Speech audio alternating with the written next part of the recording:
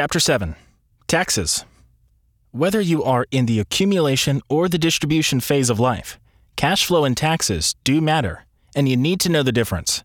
Taxes are going to put dents in the funds during both the stages of accumulation and distribution, which is why they must be accounted for.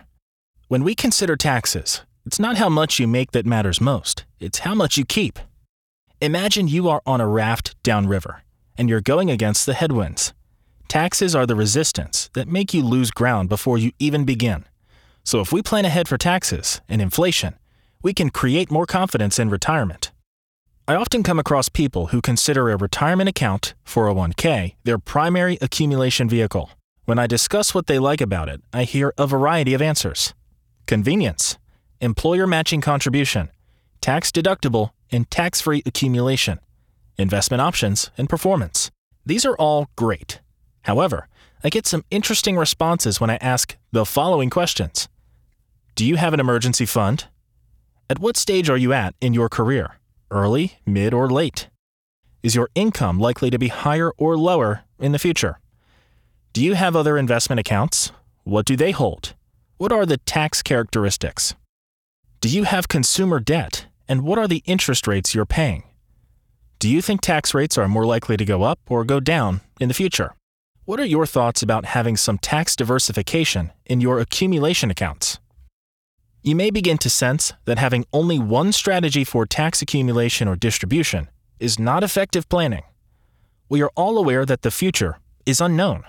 Having options and flexibility around taxes in accumulation and distribution is essential.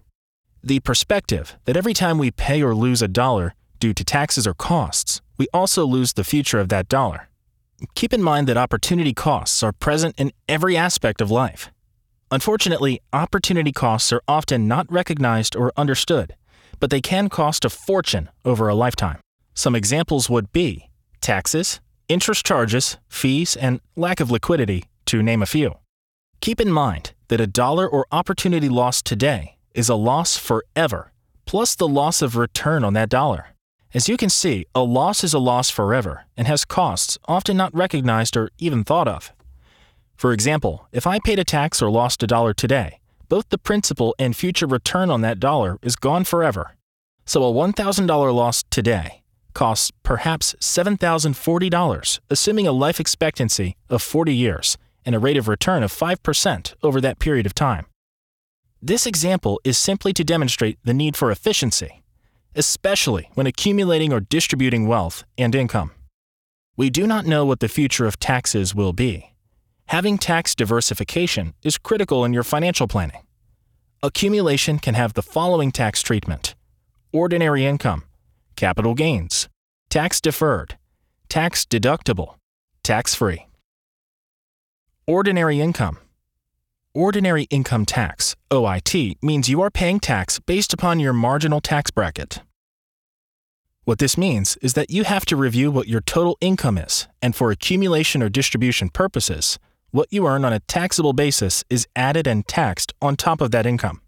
Examples of financial vehicles that are subject to OIT are taxable savings accounts, certificates of deposit, taxable bonds, and recognized short-term gains on portfolios.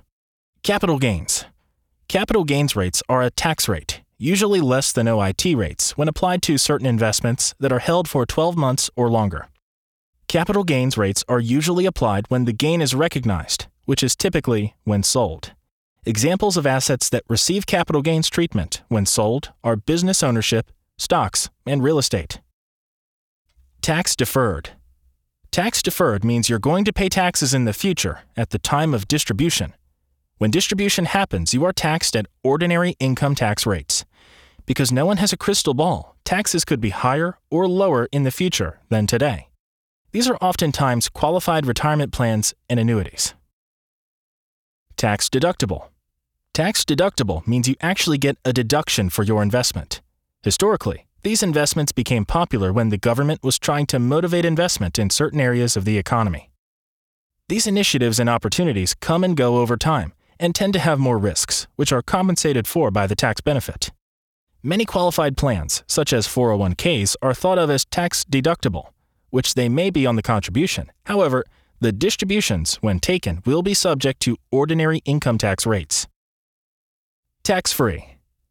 Tax-free treatment means accumulation and/or distribution are not subject to tax.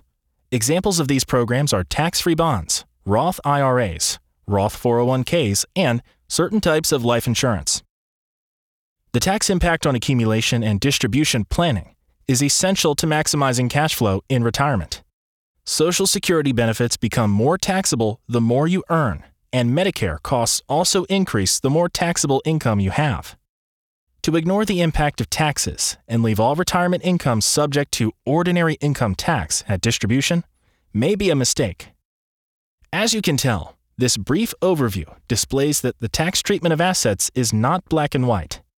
Planning during accumulation and distribution stages requires a comprehensive understanding of overall holdings and tax treatment of each holding.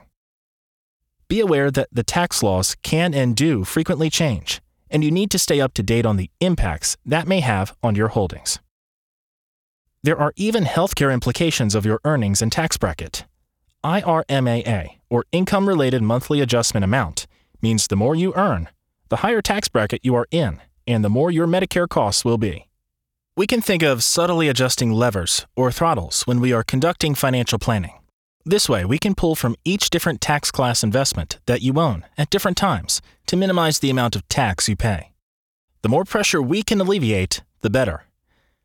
Maybe we take out some from a taxable 401k, maybe some from a Roth IRA, maybe we distribute from a tax-free bond.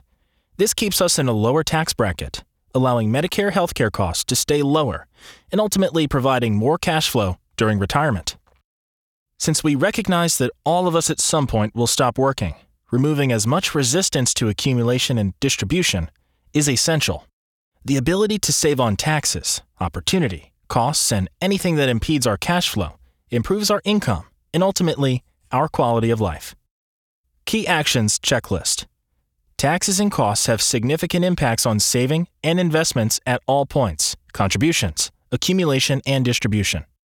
Determine which taxes apply and continue to check for changes.